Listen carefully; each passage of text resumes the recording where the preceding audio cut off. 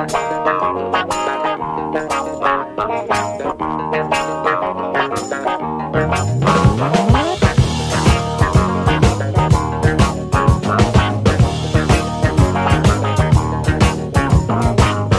morning and welcome to Faithfully Memphis. I'm Scott Walters, rector of Calvary Episcopal Church in downtown Memphis, a congregation in the Diocese of West Tennessee. Every Thursday at 8 a.m. you can hear conversations here with interesting people about how faith matters in their daily lives, matters to our city, and matters to the world. We're broadcast from WYXR 91.7 FM in Memphis, Tennessee. We like to begin these shows with Saint of the Week. And all you Polycarp of Smyrna fans out there are in luck. I know you've been waiting all year to hear about dear old Polycarp of Smyrna, but just humor the ones who don't know about our friend. I'll give a little background. Polycarp was Bishop of Smyrna, city on the west coast of what's now Turkey, and was martyred in the year 156. He was 86 years old at the time. So this is a long time ago in a land far, far away. And in some ways, his story is sadly familiar to us humans. Religious persecutions happen wherever people are religious, and religious people are often on the giving and the receiving end of these persecutions. I guess in part because most humans in history have been religious in some way, but we've also too often used our religion to define other people as outsiders and enemies, as sinners and apostates and such. Now, I'm not actually a scholar of Polycarp, but here's my connection with his story. When I was studying at Virginia Seminary, I heard then Archbishop of Canterbury, Rowan Williams, speak about interfaith dialogue at a conference at Georgetown University. And he began that talk with a scene from Polycarp's martyrdom. True story. Since Polycarp was so frail at the time of his trial, he's 86, right? The magistrate in charge of things offered to call the execution off if the old bishop would just acknowledge the divinity of the emperor and say, "Away with the atheists," which is also what the screaming mob in the amphitheater where he was standing was chanting. "Away with the atheists. Away with the atheists." Now, you might think at least the last part would be easy for someone in Polycarp's line of work. A good bishop is supposed to be reducing the number of atheists in the world, right? But here's the thing. Polycarp was actually one of the atheists the Roman emperor was trying to rid the world of. Polycarp was a Christian, and Christians and Jews not only rejected the divinity of the emperor, but of the whole pantheon of gods as well. So by the emperor's lights, these people barely believed in any gods at all. The Jews definitely said there's just one. Christians were still trying to figure out how it might be that this Jesus guy could be the fullness of God walking among us without saying God's more than one. But either way, from the emperor's perspective, these people disbelieved in so many gods. They're atheists about all gods but one. So Rowan Williams reminded us that atheism isn't just one thing. It's not believing in something, right? And there are a whole lot of possible gods one might not believe in. So, whether it's a dialogue between Christians and Muslims, or between a Baptist and an Episcopalian, or even between a religious believer and an atheist, a really good and generous question might be, so tell me about the God you don't believe in. I might actually not believe in that God either. And that might be a point of connection rather than division.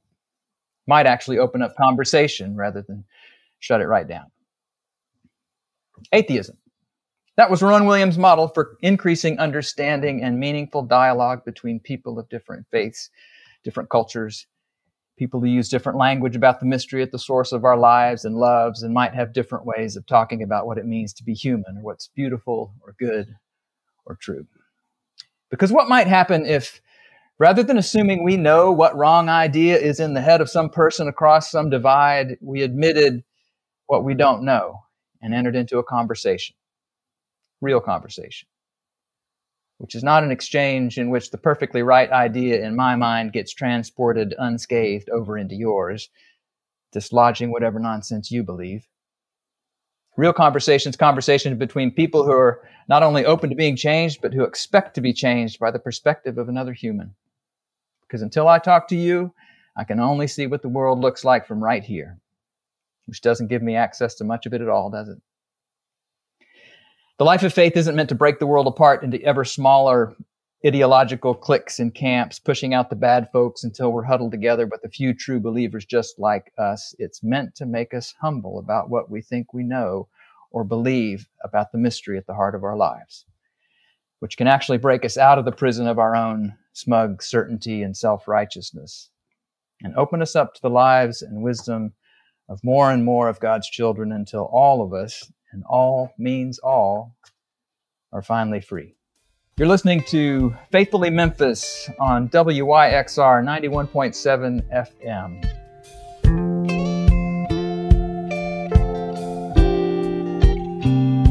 Until we're all free, ain't nobody free. Until we're all free, not just you and me.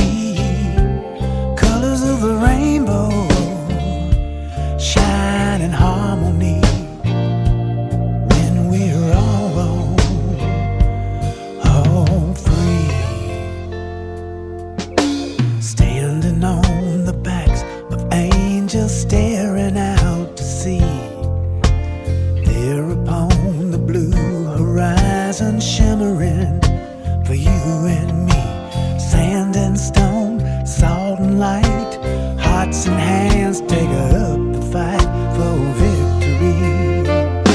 Until we're all free, ain't nobody free. Until we're all free, not just you and me. Colors of the rainbow shine in harmony when we're all free. The dreams that we will reap tomorrow are seeds that we will sow today. Before you buy into the sorrow, listen to your children pray. Their voices carry in the wind treasures free. Until we're all free, ain't nobody free. Until we're all free, not just you and me.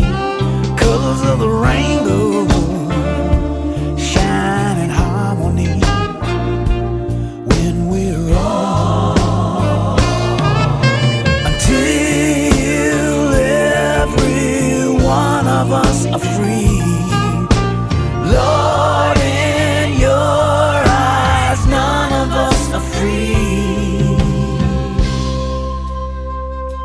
Until we're all free, ain't nobody free. Until we're all free, not just you and me. Colors of the rainbow shine in harmony when we're all free. Until we're all free, ain't nobody free. Until we're all free, not just you and me. Colors of the rainbow, shine in harmony. Oh, yes it do. When we're all free.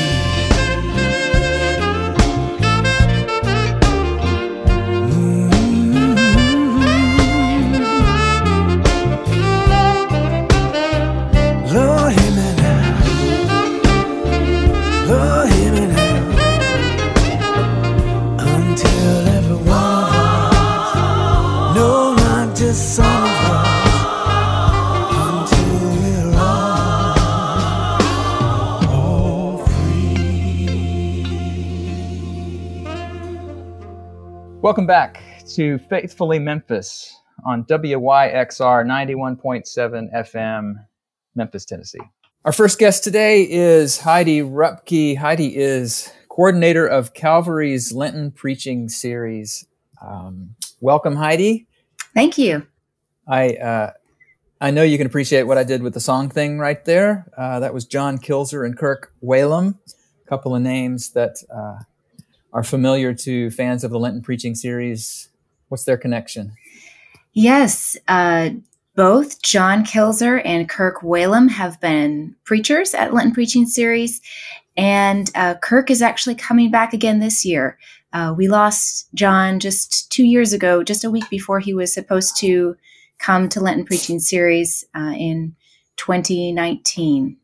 So, yeah, that was a hard week. He was going to actually appear with Kirk.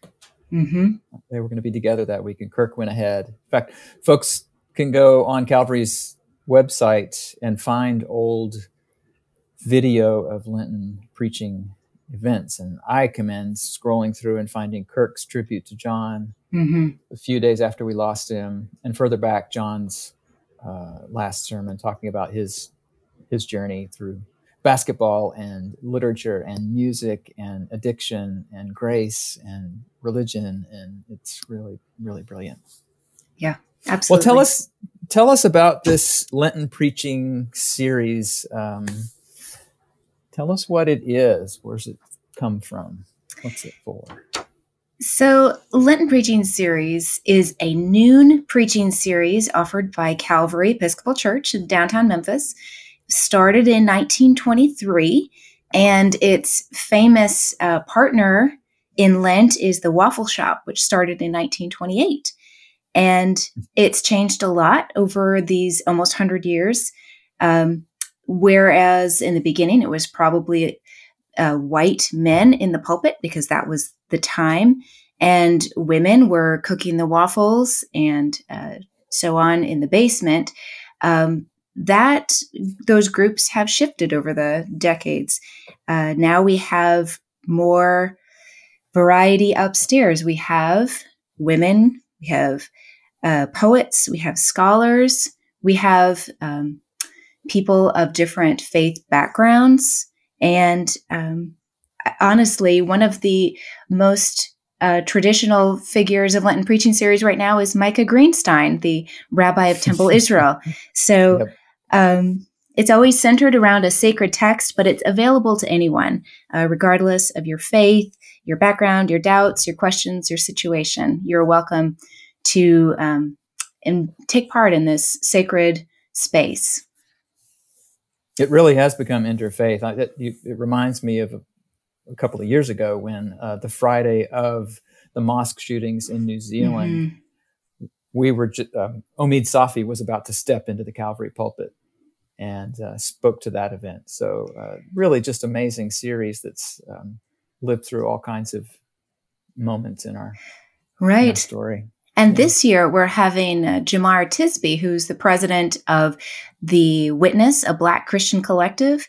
If you have been watching the news at all this year, you will know that there have been a lot of questions about racial justice this past year, and a lot of people asking, well, what do we do? What's next? How do we think about this? And Jemar is one of those people who can help us to think about what to do. He has just written a new book called How to Fight Racism, Courageous Christianity, and I forget the rest of the subtitle, but How to Fight Racism. And it's a very practical guide to what's next for people of faith who want to seek racial justice. Yeah, Jamar's remarkable. I read his first book, Color of Compromise. He really wants to take his own religious tradition, Christian people, to task as to our complicity in racism and how can we be part of responding in faithful ways. Yes. Who else is coming this year that we ought to note? Well, if you have a thing for poetry, I've heard you do. Padraig Ó Tuama is coming. He's a poet from Northern Ireland, and he has a wonderful podcast. You can warm yourself up for Lenten Preaching Series by listening to his podcast, Poetry Unbound.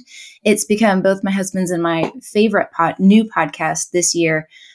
It's amazing what a few words thoughtfully put together can mean just in a few minutes of your day. I commend Padraig highly. I commend James Lawson, Reverend James Lawson, to you. He was a civil rights leader. He lived in Memphis and was actually part of the group that called Dr. King here for the sanitation workers strike in 1968. He's recording a sermon and sending that in for us. I'm excited about Margaret Renkel, who is an opinion writer for the New York Times and published a beautiful book called Late Migrations, Reflections on Love and Loss. I'm also excited about Judy Fentress Williams, who is a professor at the Virginia Theological Seminary and a powerful preacher. She was my Old Testament professor, Hebrew scripture professor in seminary, and she is brilliant and compelling. Yes. So Great. There's no misses this year. Whatever you show up for is going to be pretty exciting. Okay. Well, tell us how it works this year. Tell us, because I checked, we're still in a pandemic. Yes. So this year, our hospitality is more of a technological one. Everything will be available on Calvary's website, which is calvarymemphis.org, and also available on Facebook and YouTube. And through the magic and skill set of a lot of people, there will be some music and the preaching. And if you're watching from home, it'll all come out as one service, no matter where it came from. There are 3 preachers who will be coming in person, however. And for those 3 preachers, which would be Kirk Whalum, Jemar Tisby, and Reverend Meredith Day Hearn, you can sign up through Calvary's website to attend in person. That will be for 32 family units who will be masked and socially distanced. And speaking of signing up on the website, I know that a lot of people are going to be curious about what's happening with Waffle Shop this year, and that is through takeout only. And you also need to order through the website at least 24 hours in advance. And I checked this morning to see if it would work. So an easy way to remember the website stuff, calvarymemphis.org/LPS for Lenten Preaching Series, or calvarymemphis.org/Waffle Shop. Either of those will take you right to the page where you have information on that event, and you can the sign up. And the menu for Waffle Shop is all up, and when it's close to the time, then the pay wall thing will go up as well. So great interview with Michael Donahue and Jennifer Biggs on the Daily Memphian is one place to get a taste of waffle. As it were. As it were. Well, great. Thank you, Heidi. It's great to think about this long tradition continuing forward in new ways. I guess that's what it's been all about all along. It's had to reboot in different ways in different moments in our lives. So, right. But always with fish pudding. So always with fish pudding available. Yeah. Thanks for your work. Thanks for coming on. Thank you. My next guest is Kat Gordon. Kat's email signature says that she is a cookie enthusiast and owner of Muddy's Bake Shop. Good morning, Kat. Welcome to Faithfully Memphis. Thank you. So I want to ask you to start with, I want the origin story of Muddy's. I can imagine a tiny cat with her hair piled up on top of her head and tied up and in front of one of those little plastic Betty Crocker stoves that has a light bulb in it that's probably painted plaid, right? Mm-hmm. How did it get started? Have you been a baker from way back? Yeah, I mean, you guessed it. I've actually always liked making food, and I was lucky enough to have parents who not only were enthusiastic about letting their kids come and help out in the kitchen, but a certain level of expectation that kids would help out in the kitchen. So I think, getting comfortable with failure in the kitchen is something that happened very early in young Catherine's life. So I always like to tell folks I've probably ruined more cakes in my lifetime than anyone can even imagine, which I think actually was a really big help in starting a business and becoming a professional baker. But Yeah, the bakery itself, I've always loved making things and making food, but I did not consider that this would be an actual thing I could do when I grew up. I just assumed it would be a hobby. Yeah. So yeah, starting the bakery was. Yeah. Wow. You're living the dream. Yeah, it was a little bit out of nowhere. And it actually, for me personally, was very, very tied to a faith journey. I had never worked in a kitchen, had certainly never been a professional baker when I opened a brick and mortar bakery. It came out of a small side business that I had not been doing for long. But opening the bakery itself was a leap of faith that was a self-prescribed solution, I guess, to the thing that I was looking for. I had decided that my quest for certainty was leading nowhere. Some people have a faith crisis. I had a certainty crisis. And the thirst when you're thirsty for certainty, and that is a thirst that can't be quenched with more certainty. That's like drinking salt water. You're just thirstier and thirstier. Yeah. So I kind of recognized that I was spiraling and decided that the only way to break that spiral was going to be to deliberately put myself in a situation where I could not control the outcome. So what about the brick and mortar Muddies? How did you get into that adventure? It's I was doing baking as a side business while I was bad at my job, which was being a realtor. And, personally, I was kind of having, I like to say some people have a faith crisis. I had a certainty crisis. And the more I was thirsting for certainty, the more I thirsted for certainty. It was this spiral that was going. I liken it to drinking salt water, where you just get thirstier the more of it you drink. So to break that spiral that was quickly spinning out of control, I just identified, okay, I need to do something where I am clearly not in control of the outcome. And there's a huge risk of failure. So a leap of faith. And I decided I would either make my leap of faith opening a brick and mortar version, putting my life savings and my reputation and my pride, everything on the line to open this brick and mortar bakery, or it would be a literal leap of faith where I would jump out of an airplane with a parachute on my back, which I'm terrified of flying. Skydiving does not sound good to me. And as you can see, I opted for the metaphorical. No parachute. Yeah. Muddies is the no parachute option. Right. So yeah, that's actually how the bakery began. Just committing wholeheartedly to something that I thought had a pretty strong likelihood of failure. That's fascinating. Most folks would respond by going to the place where I feel like I have the most control. I'm in the middle of my zone, my game. That's a fascinating way to notion of leaning into uncertainty, because we might learn something along the way. Yeah, and I don't want to make myself sound like wiser than I am. I definitely tried those tactics first, like trying for the control. It just kept not working. Yeah, so had to try something totally different. Yeah. Well, the other thing that fascinated me about you and why I thought you'd be great to talk to on this show. Well, actually, one of them is that this is an outlier opinion, but I actually think that your chicken pot pie is proof of the existence of God. At least it's as good as it gets. It's not the sweet stuff. It's the chicken pot pie. That the universe can't just produce that accidentally.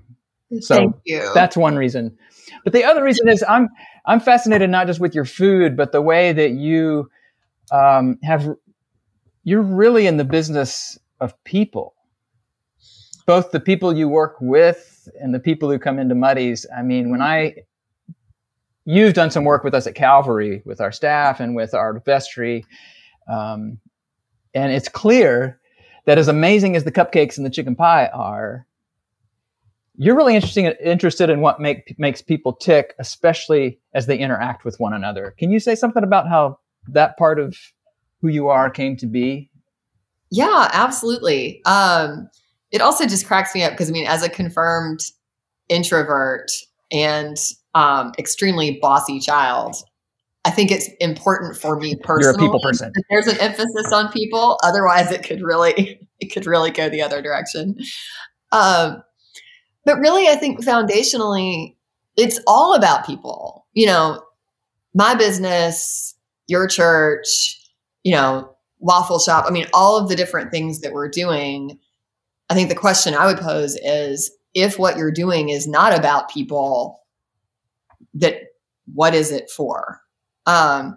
So certainly for the bakery business, it's, I think, easier to keep that North Star because we're in the business of hospitality. You know, we are a team. It relies on teamwork. You know, we're so aware every single day that not one of us could do this whole thing by ourselves. So we're confronted with that every day. When you're lifting 50-pound bags of flour to get somewhere, you know, and it takes two people to get the trash out to the back, you know, we're so aware of the teamwork that we need to have at work. But then also, you know, our customers, it's clear to us in a day, you know, we need those customers. It's not like we can just be in a hole baking for no one. You know, seeing people enjoy what we've made, that interreliance, I think is just every day clear to us in the business. So yeah, I mean, of course, everything is about people. You know, the food is a wonderful end unto itself to create something special and delicious, honoring those ingredients and other people's labor that went into providing those ingredients. But at the end of the day, we are making the product for the people, both internally and externally. Yeah. I mean, there's so much in all faith traditions about gathering people around a common table. It's just a primal, it's the thing.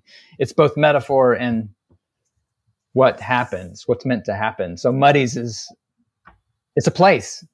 Now embedded in that is a little heartbreak, right? In this last year, because we haven't been able to gather at tables like we have in the past. I mean, what's that been like from your perspective and your team's perspective and your customers at Muddy's, where you haven't been able to, maybe, I won't put that in your mouth, but live into what you're passionate about in the same way? Yeah. So we've definitely had to kind of take a look at that. It's been probably one of the hardest things this past year has been, some of those changes in hospitality. It's really difficult to see people smile. You know, we know that they are. There's the eye smiles, and you know, we've gotten really good at kind of like a jazz hand gesture to convey enthusiasm. But you know, I had underestimated also touch, because I don't think of our business as being a high touch. You know, we're not going up to each customer and stroking their face as they place an order in regular time. But I think not having touch has really made clear how often we did still, you know, brush hands with someone, or a hug to, you know, a customer we hadn't seen in a long time, or, you know, somebody coming in experiencing a great day or a really bad day. So that's been really, really tough for everybody. And then, of course, just logistically working socially distanced. So we've reconfigured our entire kitchen to allow for every person on the team has space, you know, some personal space for safety. So that's been really challenging. At the same time, it has created the need for laser focus on the vision and the mission and the values. So our systems have changed a lot. You know, how we get our product to someone, how we make our product. All of these things change a lot. But one of our guiding values is hospitality. And we've had a lot of conversations on our team this year about, okay, that hasn't changed.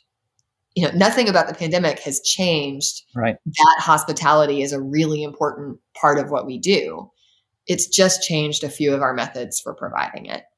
So how do we need to wrestle with that to make sure that we're still creating these hospitable experiences, both in our location? When you come to purchase something, we want to offer hospitality, but also we see part of our job as facilitating hospitality that you might be offering to others. So you think about a birthday cake. Most people are taking that birthday cake with them, and they are in turn serving it to people that they care about.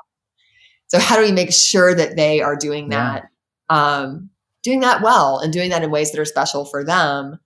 We've been kind of holding people's hands through smaller gatherings. And, we had someone who actually asked us to slice up a birthday cake because they were going to go share their birthday cake, dropping off on porches and then everybody eating their birthday cake on Oh, that's Zoom. fantastic. So like, how do we help people do those? So those are the conversations we've had about hospitality and about our mission. Our mission is loving and serving our community. So like, we can do that.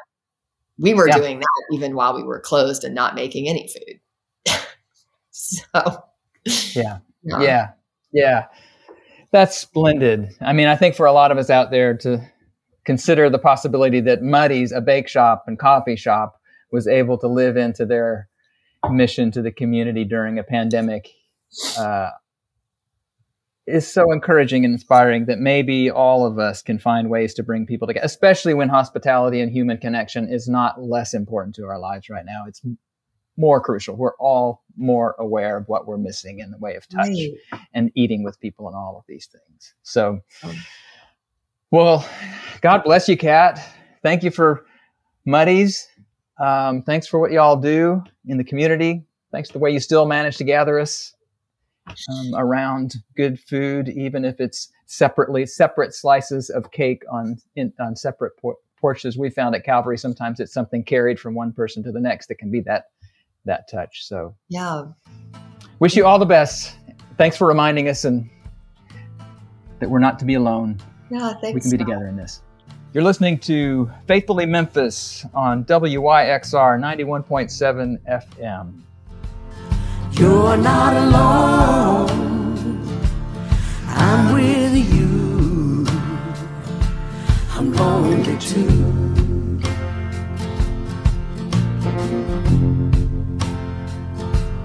What's that song?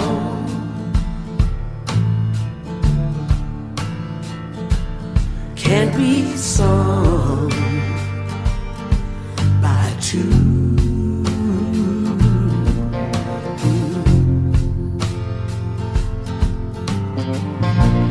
A broken home, a broken heart, isolated and afraid. Open up, this is a ray. I wanna get it through to you. You're not alone.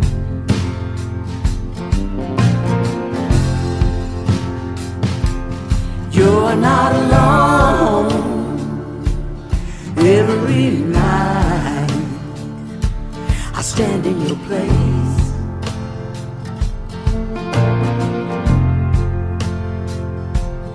Every tear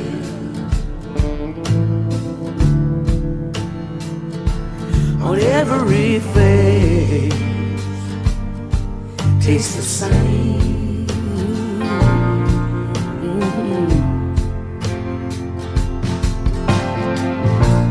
A broken dream, a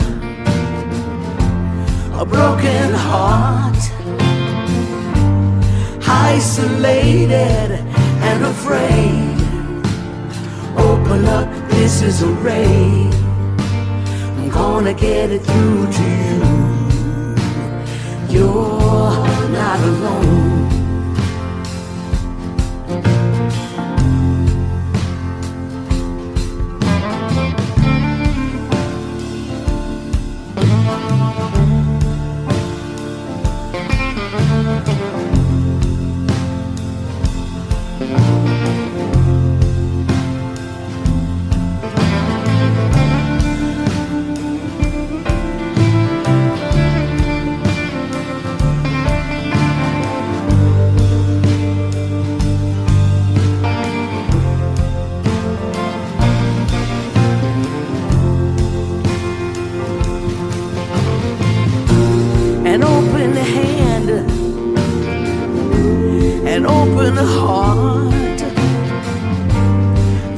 no need to be afraid.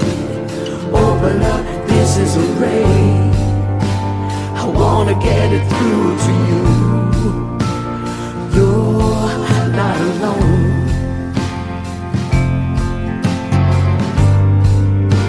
I wanna get it through to you. You're not alone.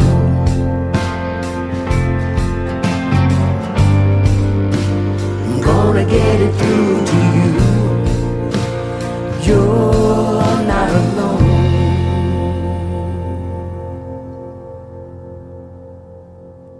Welcome back to Faithfully Memphis, WYXR 91.7 in Memphis, Tennessee. My next guest is Mac Clayton. I have to say, when I was invited to host this show, whatever that means, I wasn't ready to do it because I've never done anything like this before. But I was driving down the Calvary early on a Sunday morning, and halfway down, I got a message from God that said, Mac could help you out of this. So, is that right? I showed up, and there we were standing in the alley at Basement Church, and you didn't say no. No. So, there you go. Appreciate it, man. Are you well? I am well. Want to talk about the Hospitality Hub, and that's where you and I got to know each other. I don't even know how you got involved, though. How did you get involved with the Hub? I was actually a personal recruit of the director, Kelsey Johnson. I was a friend of his daughter's. Mm-hmm. And basically he came, we met each other, and he was just kind of like, you know what, man, I think you can do something different than what you're doing, and I would like to introduce you to the Hospitality Hub. And that's how I got on board. Well, tell us about what it is. So basically, what do y'all do? Basically, it's a homeless resource center. It's set up to help individuals transition from homelessness or through homelessness. So our mission is basically to just overcome all the hurdles, or as many hurdles as we can, and remove barriers that people run into when they're trying to exit homelessness. Be it identification, shelter options, bus passes for travel, just food stamps, whatever it is. You can come into the hub and say, hey, I'm having a problem with this. And we got a great team of individuals who are willing to do everything that they can to help you overcome your current situation. Yeah, and y'all's been on the Calvary block for a while in a building just to the south of Calvary, but you've moved and kind of expanded some of the things, or at least in the future, you're going to be expanding some things. Tell us about the new place over on Washington. All right. So before the pandemic hit, we were planning That's how we start every other sentence. Every other sentence, right? We were building a women's shelter and relocating the main hub office, connecting those two sites. The city, we work with the city to get the old inspection station at 590 Washington, and across from Union Mission, right at Poplar and High Street, by Juvenile Court. And we had an idea. The city wanted us to do an outdoor plaza or outdoor park where the homeless community could gather and hang out, basically, without feeling chased out, or they can find comfortability and also assistance while they're there. So they had this idea to put this plaza together, and we started doing the plaza because it was easier than the actual building. And then the pandemic hits, and the plaza turned out to be the best thing that could have happened during such a worldwide situation, where we can operate outside, social distancing, and also give the service that the people need in that one location. So it was a plan that wasn't planned. Yeah. That should have been planned. Yeah. It worked out. We didn't know how badly we would need it. Right. We didn't know Right. how badly we need. Outdoor spaces are 20 times safer right now, they tell us. Yes. So I hope people will drive by. It's cool. You got decks out there that clearly have kind of rounded edges on them. Like they draw you in like, this place for me to sit. This isn't just a place to stand around. exactly. And each one of those little decks that you see with the round, they have charger ports all on the edges of them. So people can actually charge their phones up. We have lockers there where they can store stuff. And inside the lockers, there are charger ports. There's also restrooms, because that's one of the largest issues for the homeless community is going to a private place that they can use a restroom, wash their hands, right, freshen up if they need to. So to be able to offer the things that we're able to offer out of that space has been beautiful.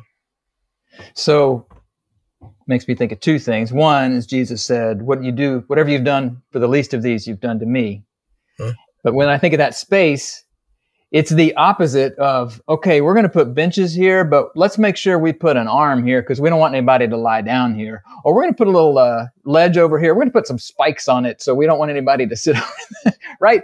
Like the way we build a place announces what we want to happen. And what Hospitality Hub has said, what if we made a lovely, compelling place for people who don't have a place of their own? And put some attention into it and said, this is a place where I would want to be, not a place I've been consigned. It's got somebody thought of me when they built this place. They knew I didn't know how to charge. I don't have a place to charge my phone. Right. What a brilliant idea. One thing I do love about working for the Hospitality Hub is they want the beauty injected into every piece of our work.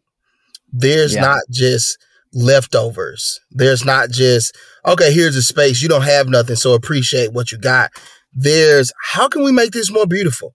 How can we make this more comfortable? How can we make this more appealing for this group of people that's going to come down here? How can we make something that we would appreciate to hang out in? Yeah. And spend time in?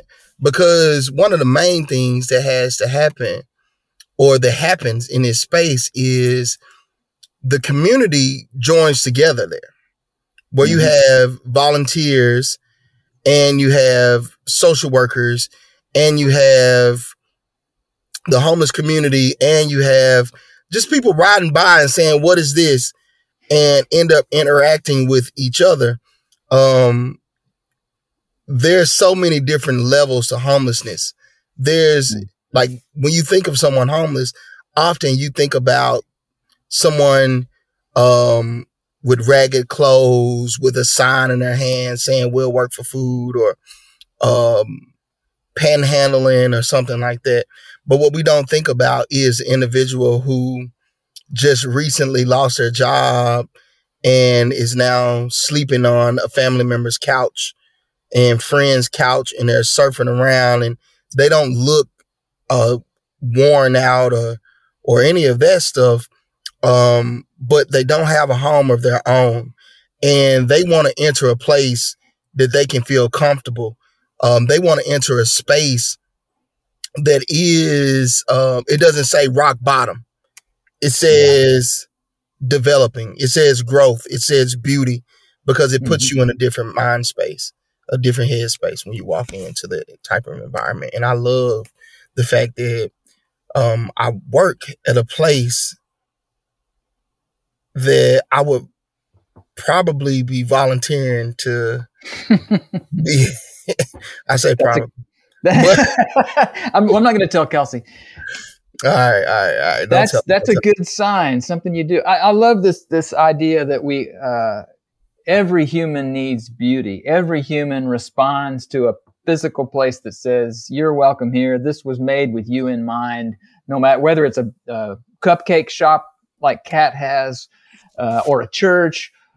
We all know how to read these messages and love what y'all are doing to actually attend to this beautiful space. And in a city, the gift of a city when it's working is that all kinds of different people actually cross paths with each other. And there's an energy there that's not just like if you go to Best Buy, there's a huge parking lot out there and there's one thing to do there. It's a great big box. Everybody going doing the same thing. But a city, you're packed together and you're like, you do something different from mine. We pass on the sidewalk, and it seems like the hub's like acknowledging that we need each other. We need to be, we're bodies.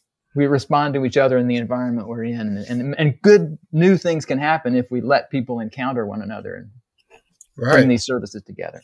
Right. What about COVID? I mean, what it's done to y'all? I mean, we know that so many people, we've been told ways that we can't be in the presence of one another, or we have to be careful in all these ways. And I've seen it at the church. We had to completely reimagine how we serve neighbors, and it's hard. I can only imagine what it's been for y'all, how you've had to reboot. Needs haven't gotten less.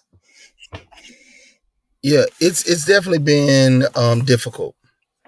It's difficult because everyone doesn't fully understand or respect COVID. Just to be honest, a lot of people are just like, that doesn't affect me, or it's not going to happen to me, or that kind of deal. And also, you're dealing with people who are in a crisis. And when you're in the middle of a crisis, you tend not to be thinking fully logically. And so with this COVID and social distancing, we had to make so many different changes on how we interact with people. At first, I must tell the truth. I was thinking that maybe we could do this thing through video chats, through iPads, and having people sitting there and kind of doing what we're doing now, like through a Zoom meeting. But when you're dealing with somebody with a crisis, they don't want to deal with a computer. They want to deal with a human. They want to deal with somebody that they can look in the eye and look them in the eye and tell them exactly what they can do to assist them in that time. So we got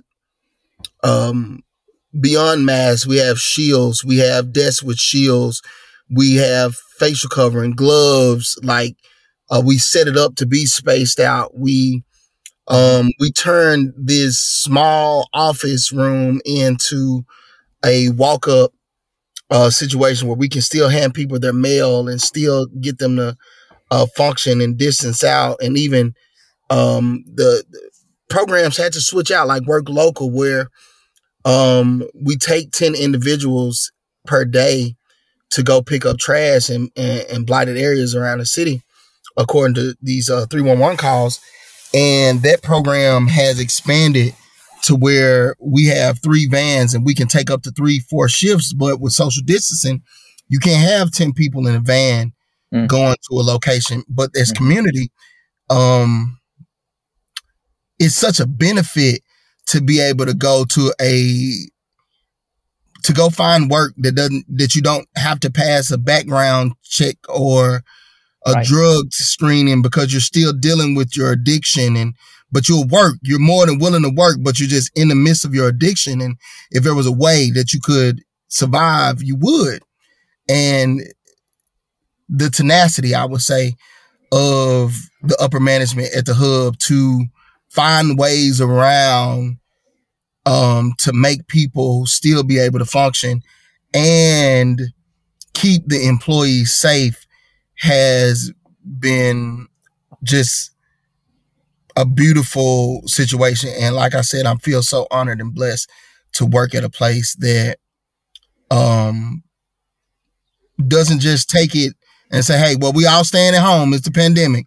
Well, what about the people that don't have a home? Well, let's find a way to serve them regardless of. So we've watched it. You're saying you didn't throw up your hands and say, we don't know we can't do what we're supposed to do, so we just won't do it. Y'all have gotten people in hotel rooms. I think you're at the Travelodge now where you're about to go work on things there where we've got people who don't have, y'all have been so creative. Well done, good and faithful friends. Well, how can people support the Hospitality Hub? Got a website? Yes, visit hospitalityhub.org. And you can see everything that we're working on, from the new facility on Washington. We also have a new facility. It's called the Hub Hotel because we're waiting on that shelter to be built. So in the midst of the pandemic, we found a way to house 20 women to get them sheltered and safe and quarantined from this virus. And we've been doing that since shortly into the pandemic starting in February and March, the stay-at-home order. We've been with a lot of these women since then, helping them transition. So please visit hospitalityhub.org and get all the information that you need from us. Visit our station at 590 Washington. Ride by so you can see what we're doing. Feel free to make donations. If we don't take your donations, we will get them to the proper people because it is a hub. So it is a place where different social services meet up and connect. So I guess that's it. Right on. Thank you, Mac. Thanks for your work. Well, thank you for the work that you guys doing. All right. Be well, friend. All right. Peace.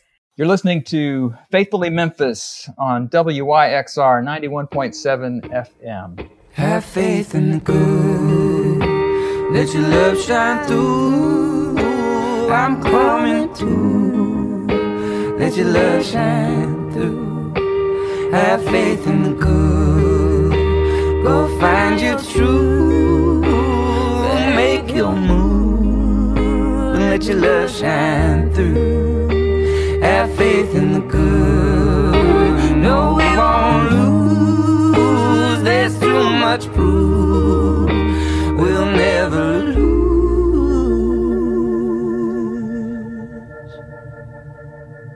Have faith in the good. Friends, do go support Mac's work and all our friends at the Hospitality Hub, hospitalityhub.org. Memphis needs these people, and they're doing great, great work, treating people like children of God. And COVID, friends, has been hard on local businesses. I hope you'll especially find ways to support ones like Muddy that are committed not only to giving us what we want, but to treating every person with the dignity they deserve and making Memphis and our world a better place. And do join us at Calvary Online for our Lenten preaching series, or to order that great old waffle shop food this season of Lent, calvarymemphis.org. And you'll find the Episcopal Diocese of West Tennessee on Facebook, Instagram, and at episwtn.org.